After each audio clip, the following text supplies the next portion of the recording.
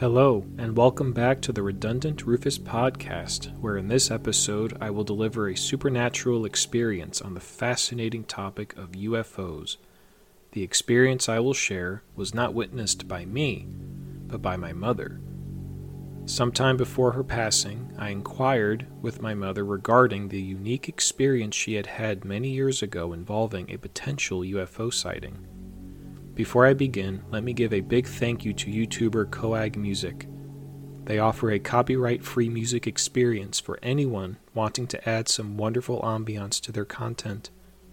Please be sure to check out their YouTube channel, link in this episode's caption, and subscribe. UFOs, or unidentified flying objects, have been seen and recorded for many centuries. Now, I do not need to go into the history of UFO sightings, nor of theories surrounding their veracity and origin. I will say, however, that UFOs do not always have to relate to extraterrestrials.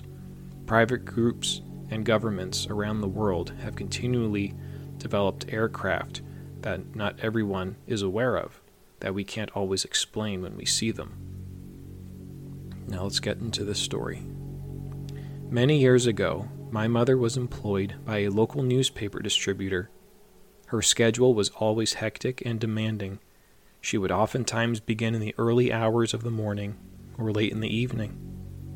When I was very young, she would take me along her routes, if they happened to occur during the day, and I would see all of the many places she would deliver newspapers. It was during one weekday morning, sometime around 5 a.m., that my mother had shortly begun her route for deliveries. A few miles from our home, there was a general aviation airport, and it was by this airport that my mother was driving.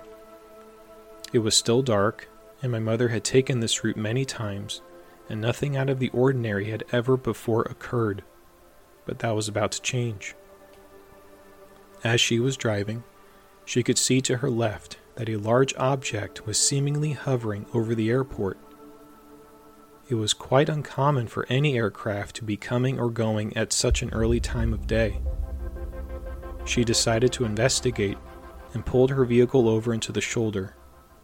She next rolled down her window, hoping to get a better look at this object hovering over the airport. This is where things get a bit strange. The object she was seeing emitted no audible noise, as would an airplane or even a helicopter would. But this object was neither. She described the object as having a triangular shape, with a number of lights spotted along its outer edges. The object remained hovering for a moment, until it began to slowly descend to the earth. But now, it began to emit a low humming noise. My mother explained that she had no idea what she was looking at, nor why this bizarre object had been silent up until it began its descent. She then explained that the hairs in her arms and neck stood up, and a cold feeling came over her. She proceeded to roll up the window and immediately sped away. At times she would relate this account, and still wonder what she saw.